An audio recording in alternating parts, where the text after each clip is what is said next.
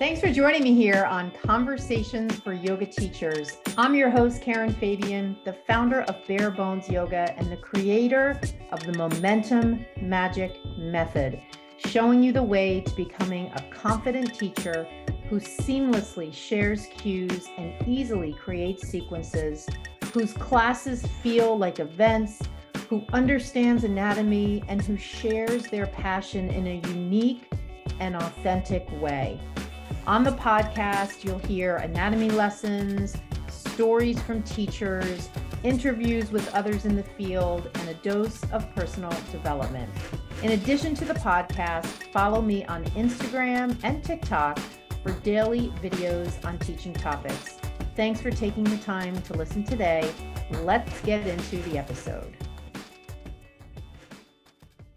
Hi there. Welcome to Conversations for Yoga Teachers. I'm your host, Karen Fabian, and this is episode 243. So I'm recording this on June 1st. So here we are, new month, and this will go live on the 5th of June, 2023. So you'll be listening to it then or thereafter. And I would love to know, are you the type of listener who catches my podcast episodes in the first week that they come out? Send me a DM and let me know. Because I know for me as a listener, I have some podcasts that I absolutely love, and I listen to them every week according to the launch schedule. So if a new episode drops every Monday, I listen on Monday. So I'd love to know if I have some devoted yoga teacher listeners out there who really enjoy the podcast. And listen to it as soon as the new episode drops. So if that's you, send me a DM and let me know. I would love to know that. So let's see. For today, we have kind of a three-parter here.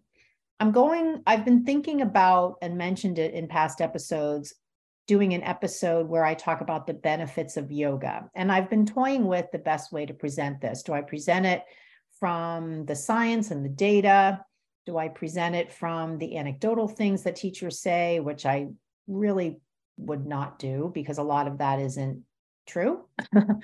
Like I can remember when I was initially practicing, we used to hear that twisting poses detox the body, and that's not true. So some of this stuff is said in an artistic way, in a spiritual way, in a way to motivate people to continue to attend yoga classes.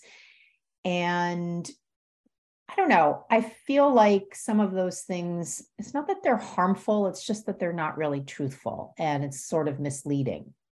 And so where I landed today, and the reason I landed on this approach is because I'm just about done with the latest episode of the Gabby Reese podcast. If you've not connected with her, she's a great listen. Gabby is the former US volleyball player. I think she even played in the Olympics for the US. She's married to Laird Hamilton, a world-class surfer. And she has a podcast, The Gabby Reese Show. And she always has people on who are experts in movement, nutrition, and mindset, and neurology, and neuroscience. And it's a wonderful, wonderful show. And I'm in the process of listening to the episode she released with Katie Bowman. And Katie is a movement expert. And in this episode, she and Katie are talking about different functional things that people need to have from a skill perspective.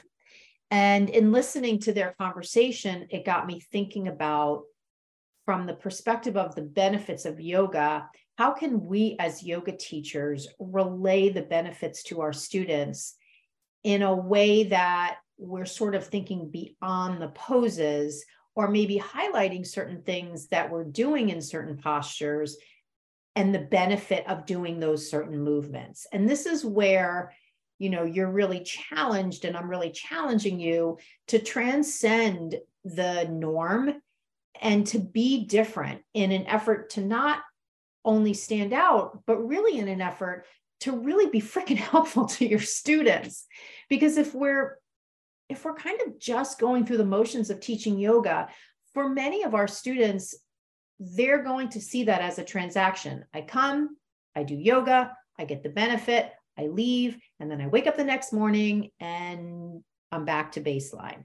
And so what we want to do, or what I want to do, you can, maybe this will resonate with you, maybe it won't.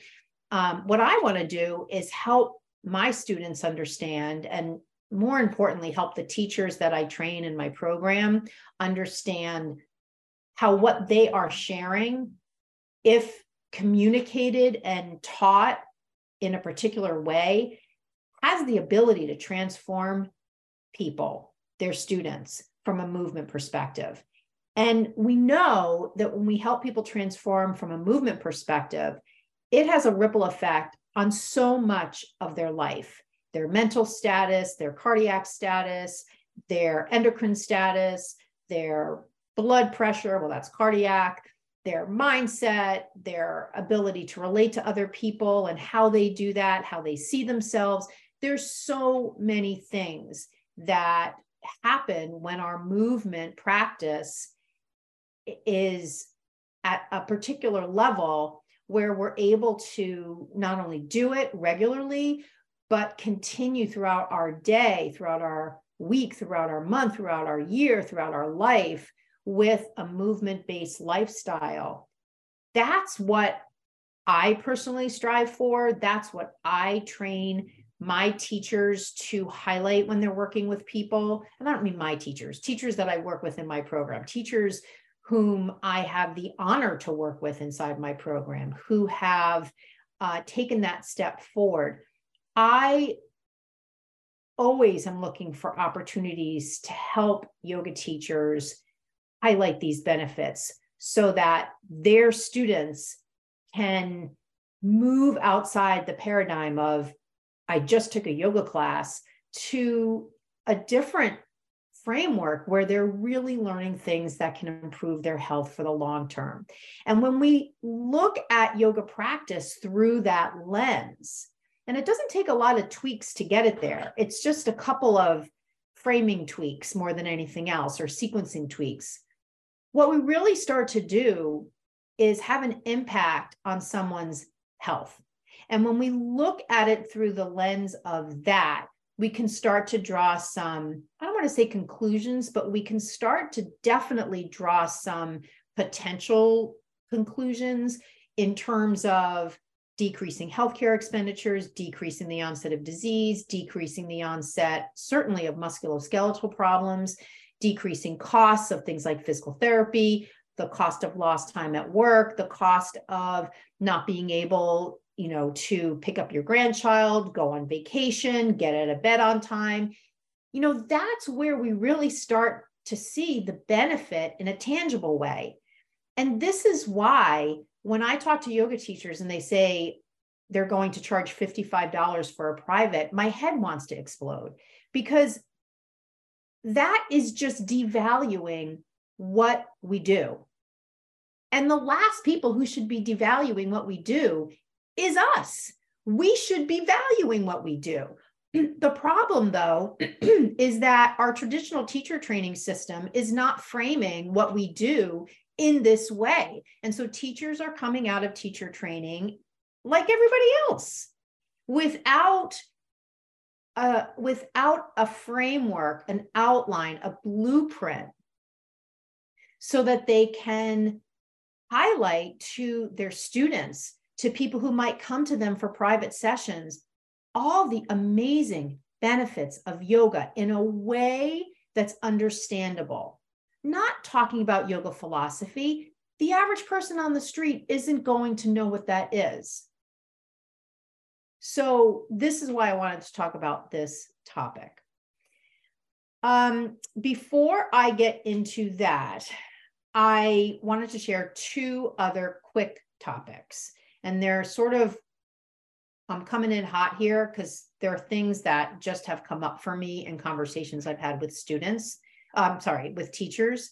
And so I wanted to just share them with you before I got into the bulk of the topic of today's episode, which is what I just shared. So the first one is, I recently had a conversation with a yoga teacher, and I have this conversation, not a lot, but not every once in a while. I have it frequently. And it's sort of a narrative But when I say narrative, I don't mean a good narrative. I mean, it's sort of a thing yoga teachers say. And someday I'm going to make a list and there's going to be like 500 things on that list of things yoga teachers say that really are just usually stuff that people say. It doesn't really mean anything. And if we really were to take the time to question, well, what do you mean by that? The person saying it would quickly realize it doesn't really have a lot of meaning. There would be a much better way to describe that. And the thing that I'm talking about now is when I speak to a yoga teacher and we're having a conversation about growing as a teacher, transforming as a teacher, goals that you might have as a teacher. And what I hear back is the following: I want to expand my knowledge. Oh my God. I almost want to stab myself in the eye when I hear that. And, I hope, well, it can land however it lands on you. I don't mean this in a picking on the person sort of way. I just want you to really appreciate like how sort of, I don't even know a term I can use without making it sound mean-spirited. If we think about, I want to expand my knowledge. So what does that even mean? Like, we all want to expand our knowledge in life, right? And expansion isn't even probably the best term. Like, I would rather somebody say, I really want to learn more about the hip, or I really want to learn more about how I can teach people with physical disabilities, or, that's even getting more specific. What I'm really getting to, though, is that when someone says to me, I want to expand my knowledge, that to me is kind of a passive thing. It really says to me that this is a person who doesn't really have any specific goals and might actually have some problems as a teacher that they're aware of or they're not aware of. However, they're not looking at themselves as a teacher through the lens of what's a problem I have that's holding me back from being the best teacher ever. And let me go out and get some knowledge about how to solve that. Now, I'm not saying everybody's got a teaching problem. You may be at a point right now where you love teaching, where everything's going great. And so I guess, great, keep at it. I would say, though, that in so many cases, what I think is more the case is that, number one, teachers are just sort of in this mindset because the industry, again, creates this mindset that hours and hours and hours of knowledge somehow translates to skill and quality teaching. That is not true. And I think the other thing is many times we just sort of get lulled into this kind of mode where everything's going great and we sort of accept the limitations that we have, and it's just easier to accept them than to do something about them. And so it's a sort of thing where if I were to have a conversation with that teacher and push that teacher a little bit, what I might find out is something like that teacher continues to get really nervous before they go into the studio. That teacher really wants to have some private sessions, but they don't have anybody approaching them after class for privates. That teacher is driving 3 to 4 hours a week to classes and they're only making $50 a class. That teacher is spending 3 to 4 hours a week creating sequences and they're changing their sequences all the time and they wish they could get that time back. Like, those are just some examples of the shit that teachers just accept because the freaking narrative out there is, quote, this is part of what you need to suck up and do. And it's just not true. It is just not true. None of the things that I just said are anything that you should accept as a teacher.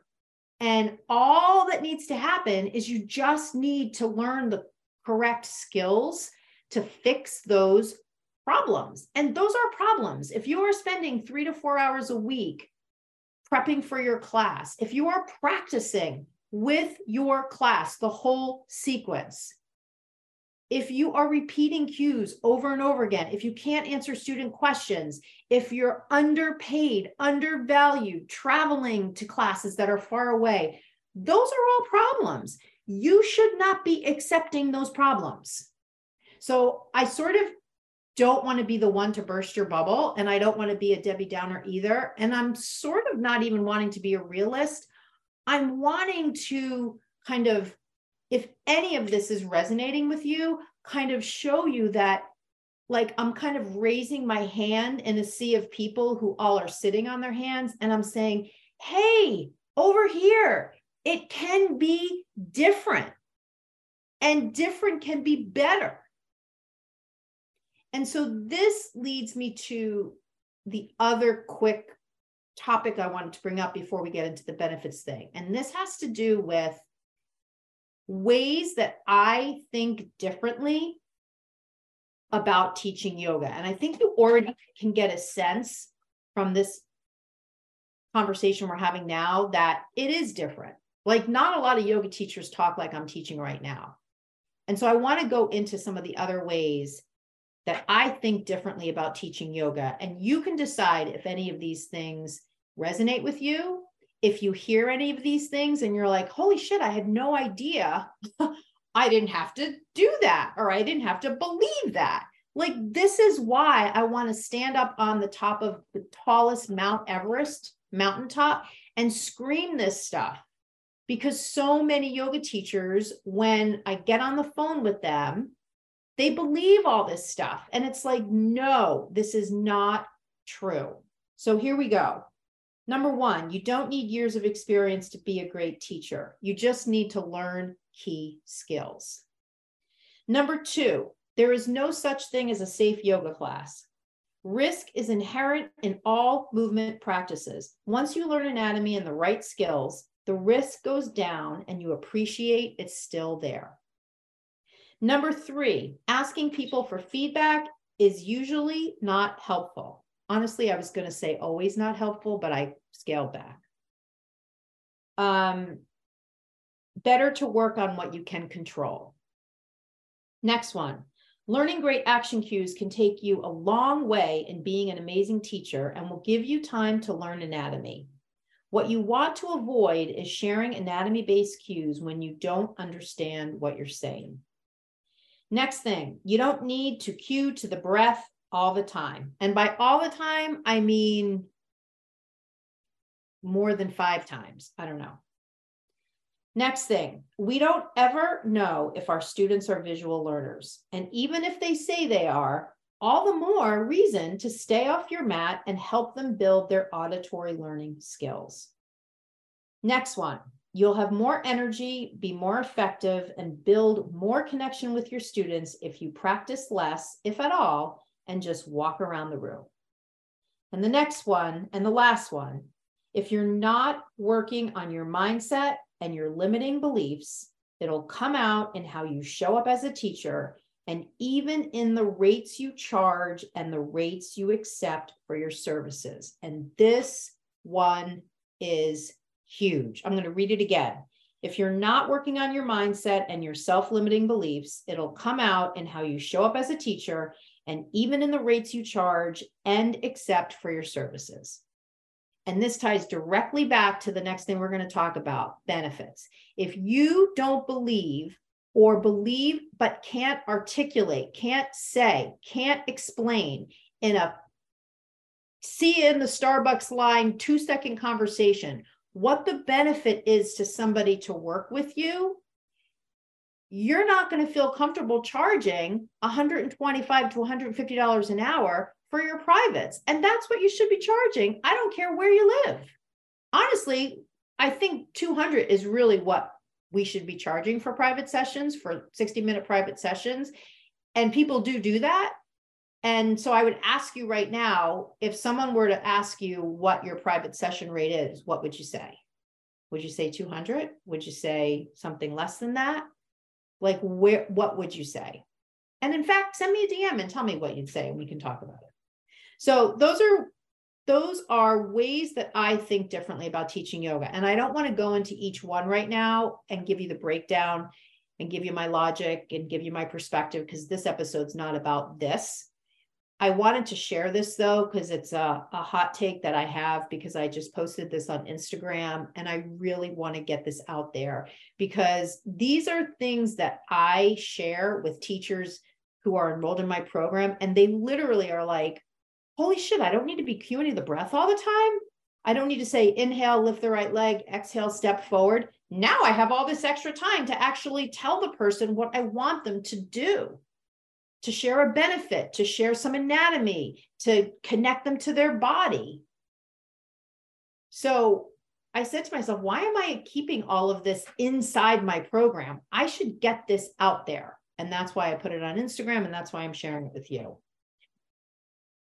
So here we are. Let's talk now about the main thing I wanted to share with you, which is ways that we can work functional movements into our classes and highlight them for our students. And some of these, I don't want to say some of these are going to be obvious. I don't think they're all going to be obvious.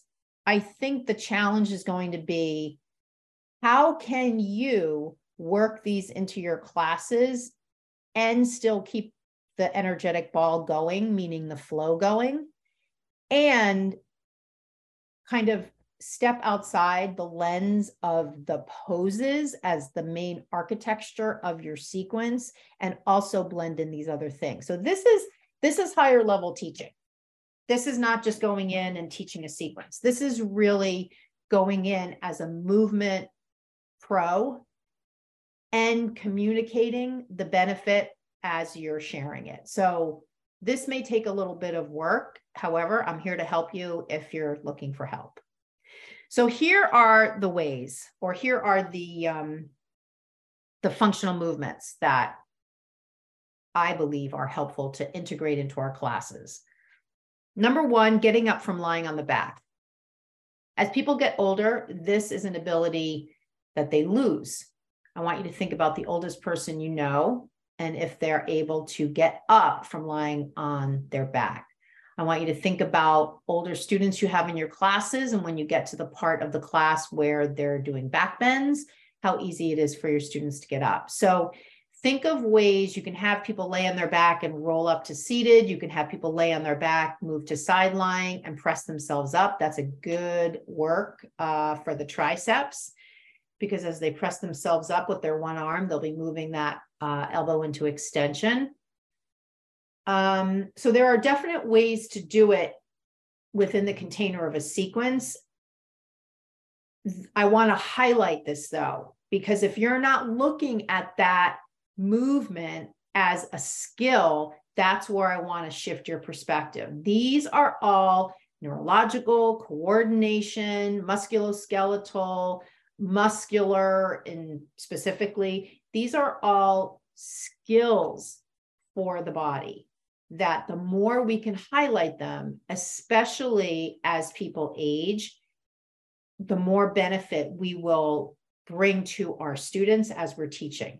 All right, so that's number one, getting up from lying on the back. Next one is side lying. So there's definite things you could do. You could have people, you remember the old Jane Fonda exercising thing where she would do side lying leg lifts? That's a way to do it. If you do any kind of like side plank, or I think it's called like gate pose, where you're kind of on your side. Those things are not technically side lying because you're propped up with your arm, but when you're propped up with your arm, that is another benefit. And I'll get to that in a moment. But anything side lying, even if you did the Jane Fonda leg lifts, that's still good, because as you lift the leg in a side lying position, you're strengthening gluteus medius and gluteus minimus, because those are hip adductors or abductors. Okay, next one, walking backwards. Walking backwards. So anything we can do to get people moving in reverse is helpful from a biomechanics and neurological and proprioceptive standpoint. This is a little bit different to integrate into our sequences. I think, you'd literally have to have people at the top of the mat and then, basically say to them, hey, walk to the back of the mat, and maybe then you could have them do a forward fold, walk their hands forward, and now they'll be in downward dog. So however you want to do it, but this is definitely another skill to get people accustomed to doing. And think about, again, in life, there are going to be times people are going to need to walk backwards. And if they haven't done it in 35 years, that's a problem. That's how people break hips, break ankles, fall off curbs, fall getting out of their car, you name it. The next one is super obvious, balancing on one leg. Obviously, we literally have balancing poses. So this is an easy one to integrate. The difference, though, is really, really highlight for people as they are balancing the benefits of that in day-to-day life. So this absolutely is the getting out of the car. This absolutely is the walking to the store. This absolutely is the running. This absolutely is you're in your kitchen, and to get to that top shelf, you have to stand on one leg. This absolutely is putting on your shoe from a standing position. I want you to go home tonight and try to put your shoes on without sitting down. Also, go buy Kelly Starrett's book, Built to Move. Kelly and his wife, Juliet, just released it. It's an amazing book. Go to his Instagram page, The Ready State.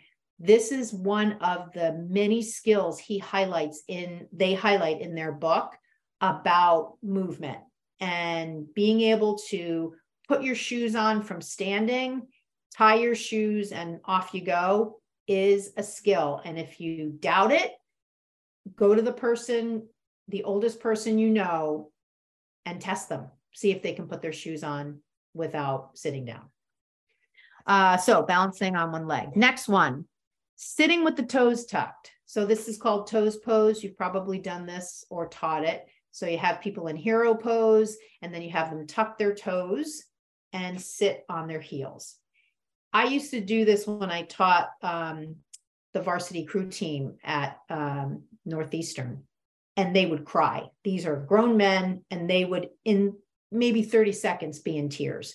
This is a sign of dexterity of the foot, the flexibility of the plantar fascia, the flexibility of the toes themselves, the ability to move the toes into extension, the strength of the big toe joint and the musculature of the toes. The feet have 26 bones, so the articulation of the bones, how healthy that is. This is a really important thing to do. This can be problematic for people who are in shoes all the time, who only are in bare feet at night or in yoga class. This can highlight if people have plantar fasciitis. I mean, there's so many reasons to do this. And as they're crying in pain, to start to talk to them about, hey, if this is really uncomfortable, you need to do this every day for like a minute or two. So that's another one. The next one is bear holds. So bear holds is you put people on their hands and knees, and then you have them lift their knees off the ground, maybe a smidgen, and draw the belly button in and create that abdominal lock. This is a really good core strengthener. It's also a way to create just integrated strength between the arms and the legs and the core. It's also an opportunity to move the scapula into abduction, protraction, which gets to one of the other things I'm going to talk about, which is scapular movements are really, really important. So here in bear holds, you're rounding the upper back and you're getting that scapular abduction. And then additionally, you're creating that core lock. So that's core strength, a lot of benefits there. Next one is the one I'm talking about, moving the scapula through all scapular movements. So the scapula move in elevation, depression, adduction, abduction, upward and downward rotation. I wouldn't so much worry about the downward rotation, but I would have people lift their shoulder blades, drop their shoulder blades, squeeze their shoulder blades together, push their shoulder blades away from their spine, and then take their left hand under their right armpit, feel for the bottom tip of the scapula as they reach their arm up, which is shoulder flexion. Notice how the bottom tip of the scapula rotates laterally. That's upward rotation.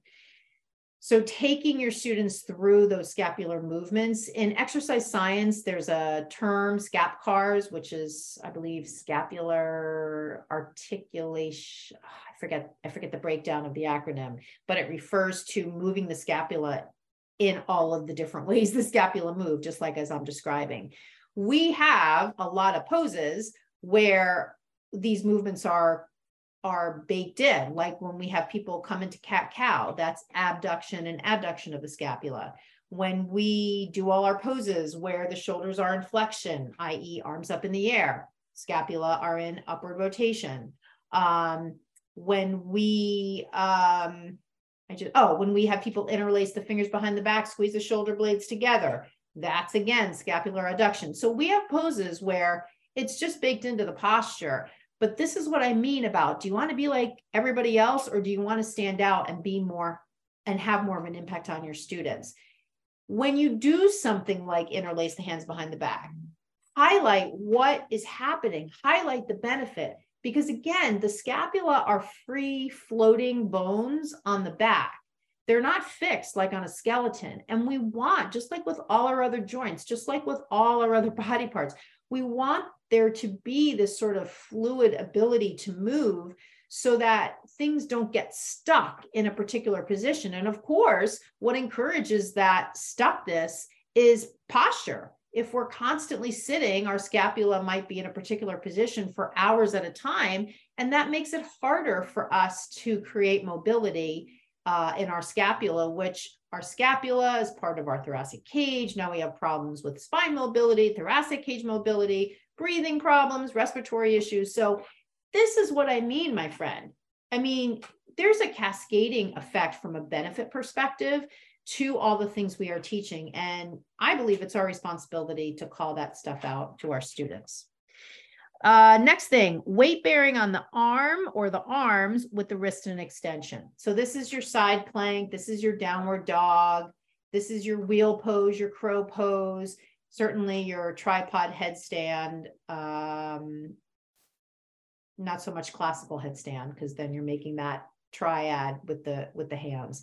But anything where the palms are flat and the wrists are in extension. This is really good to highlight because a lot of people can't comfortably get their wrists into extension. So we want to call it out. We want to give people an opportunity. I mean, certainly we're doing dozens of down dogs in a particular practice. So it's not so much that we're not offering them the opportunity. It's just that we need to call it out. And the benefits there. This also gets to another benefit, which is grip strength. Grip strength from a longevity perspective, believe it or not bicep strength or core strength. Grip strength is one of the things that actually decreases with age and is a sign of longevity. There's actually a tool that physical therapists use to measure grip strength. And so this is something, this is sort of the opposite of wrist extension when the palms are flipped up. This is making a fist. And we don't really have a pose for that, but there definitely are ways that you could integrate grip strength into a yoga practice. Like if you, had somebody maybe in a straddle position and you were doing like a forward fold, a straddle stance, forward fold. As they come up, you could have them grip the hands and sweep the arms up to the sky, then bring the arms down. You could have them pulse their hands through, open hands, close hands, open hand, close. There's lots of different ways you can do it. The point is knowing what you want to do and sharing why you're having them do it. So that's another one. The next one is spreading the toes, toe dexterity. Can you spread the toes? Those toe spreaders, when you go get a pedicure, they put between your feet. A lot of times that's really uncomfortable for people. They sell toe spreaders. This is like a thing already. We have an advantage because in our quote unquote sport, our athletes are barefoot in our classes. Everybody that comes to yoga is an athlete of some kind. But not in every sport, right? Wrestling barefoot, swimming barefoot, but most of the other sports are people in shoes. And I can remember many, many years ago, I knew someone who taught the Chicago Bulls, when Michael Jordan was a player and Phil Jackson was the coach, and he was very much into Eastern philosophy and Eastern medicine and practices. So he hired a yoga teacher to come to the Bulls. And the only reason that all the players complied is because Michael Jordan agreed to participate. And this yoga teacher was telling me when we had a conversation one time about it, that the most mind-blowing thing for the Bulls was to be doing something in bare feet, something athletic, because they were so used to being taped up in shoes. And so this is what I mean about the power of being in bare feet. And yes, of course, your students are going to be in bare feet, but how much are you highlighting to them the benefits of that? And can you create opportunities, maybe when they're in a seated posture where they're just sitting, staff pose with the legs out in front, flex and point the feet, spread the toes. Can you spread the toes? Reach down, grab your big toe, massage along the big toe line. Like all of the restorative postures at the end, when they're in half pigeon, have them grab the foot of the bent leg and massage it and take the toe. There's lots of creative and fun ways that you can integrate this kind of focus into your classes. All right, going through the last couple. Backbending from standing. Backbending is so important because it brings our spine into extension. The erector spinae then are engaged in terms of as a muscle group. People don't do enough spinal extension because they're always in flexion, hunched over their desk. Now, of course, we're doing our belly back bends and our bridges and wheels, but from a functional day-to-day perspective, nobody is jumping out of their office chair and throwing down a couple of Urdhva Dhanurasanas in the office, right? So what we really want to do as well in our classes is have people do some standing back bends. So have them stand and reach their arms up in the air, lift the gaze up and back. There's lots of places where you can integrate that sort of standing back bend movement into your sequence and tell them the reason why I'm having you do this is because, and go into it, because people won't know it unless you tell them. And also, a standing back bend is definitely not something people get a lot of in their day-to-day life. It's not like you go into the kitchen and to get stuff on the top shelf of your cabinet, you turn around with your back to the cabinet, reach up and back bend your way into getting that thing on the top shelf. So there aren't many functional ways in our day that we do a standing back bend, but yet those muscles tend to be overstretched because we're hunching all the time. So I think you get it. All right, the next one, moving the thoracic spine. This is a part of the body that's designed for protection. It's protecting the heart and the lungs.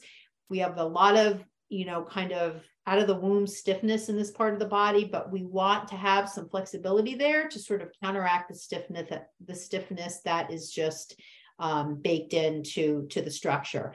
So in any of your twisting movements, really encouraging your students to not move their head, move through the thoracic spine first, and then turn the head last, if at all.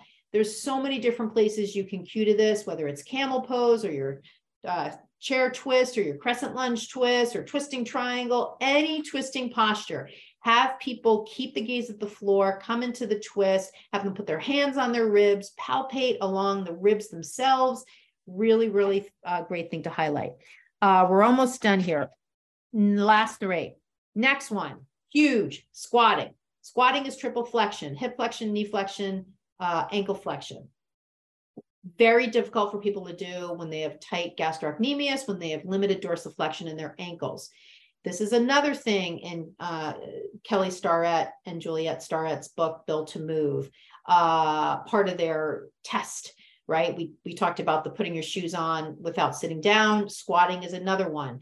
Dynamic squatting can be part of how you teach it. You could have people come into goddess pose, kind of bounce up and down. You could have them, of course, come to a squat seated on a block, any of those variations. So have at it, squatting.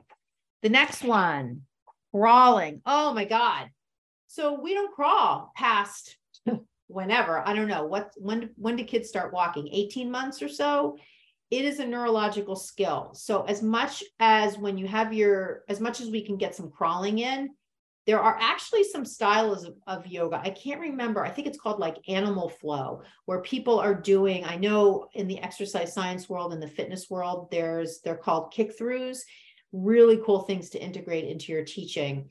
In the animal flow, there's actually some poses that mimic animals that literally have crawling. If you're looking for something standard, when you have people in tabletop, have them crawl to the front of the mat, have them crawl to the back of the mat, do that a couple of times. That's a way to fit that in. Again, neurological skill, coordination skill, just good for the mind-body, brain-body connection.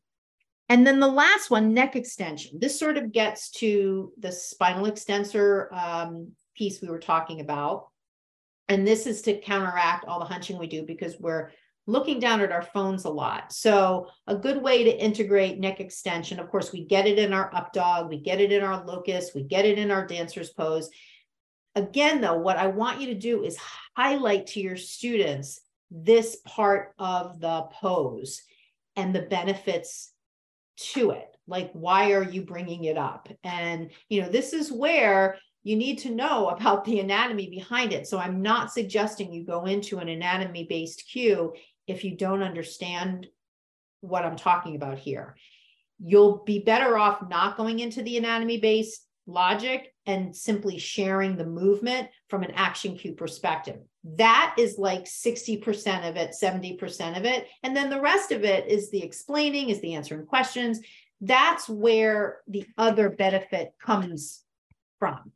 However, doing it without getting yourself down a rabbit hole of anatomy explanation that you can't really explain well, that you don't really know, it's better to just share it. So all of these things, as you're learning your anatomy, you can share all these things and you can share the benefits. It's just, you'll have to decide how much you can get into it if you're not super sure about the anatomy.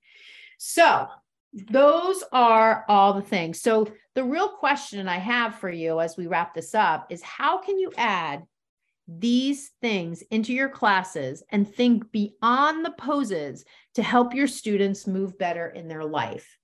So that's the challenge that I leave you with. Now you have this list. You can go back and listen to this episode again and write them down and use this as a cheat sheet of things that you can blend into every single class you teach from this time forward.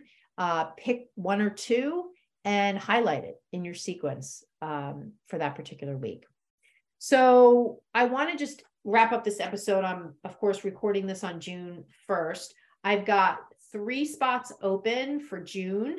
I could probably do 5 new teachers in my program. So if you're out there and you want to be more confident as a yoga teacher, you want to have better skills in the area of cueing and building your sequences. You don't want to spend hours every week prepping for your classes. You want to do the walk and talk rather than practice with your class all the time.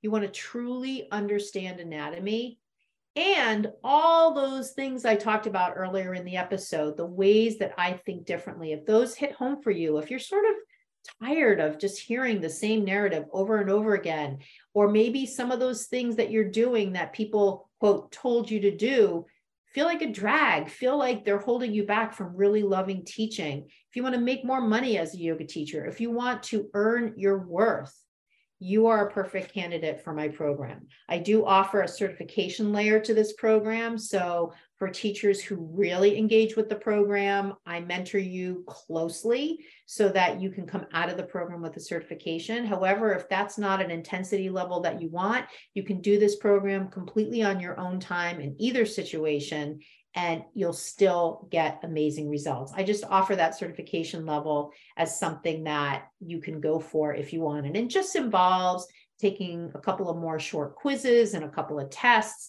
and doing some teaching demos with me so that I can really stand behind and validate that you learned from the program. I can tell you I've been offering this program, the Yoga Anatomy Blueprint Learning Program, for years.